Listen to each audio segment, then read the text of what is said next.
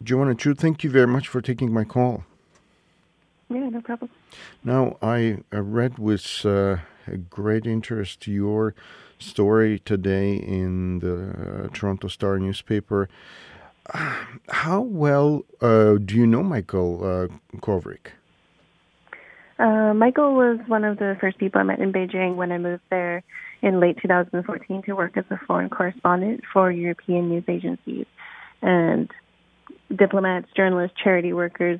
We're all very tight knit, and really quickly, people who were of similar minds and wanting to really learn about China and learn Chinese found each other pretty quick, and we were in the same social circles.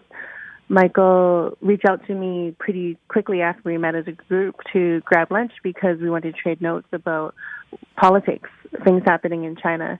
He wanted to talk about his work, and he wanted to understand all the time. What kind of a person is he? What can you tell us about him?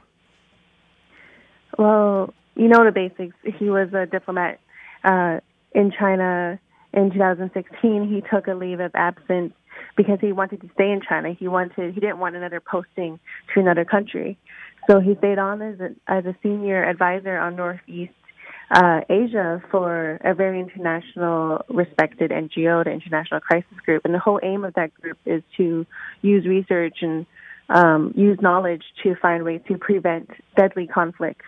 So a lot of his focus was so dedicated to trying to get people around the world to understand China's tensions with other countries, ways that they can be resolved. And personally, I mean, he was just the nicest person. Like everyone, I've never seen him act snarky or sarcastic to anyone. He was very genuine and open. And in a way, he was quite old-fashioned. He liked swing dancing. He liked going to concerts and doing cultural things in the city. I met him at a folk concert in one of the Hutong alleyways in central Beijing in the historic district.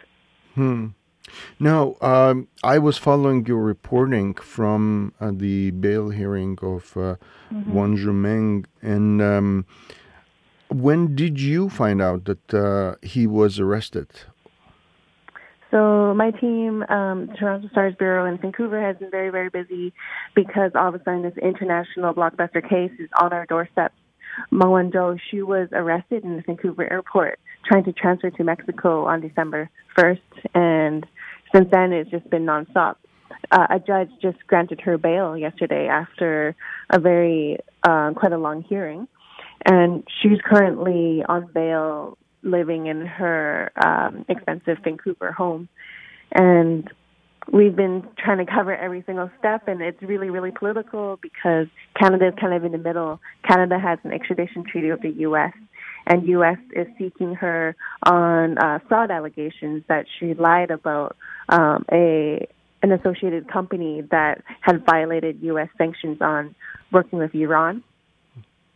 So Canada's in the middle, and I think that this is why a lot of people are speculating that Michael's arrest in China is a way for China to retaliate and put pressure on Canada to release Meng Wanzhou. Well, thank you very much. I really appreciate you taking so much time to speak with me, and let's hope this issue is resolved quickly. Yeah, thank you for paying attention to this issue.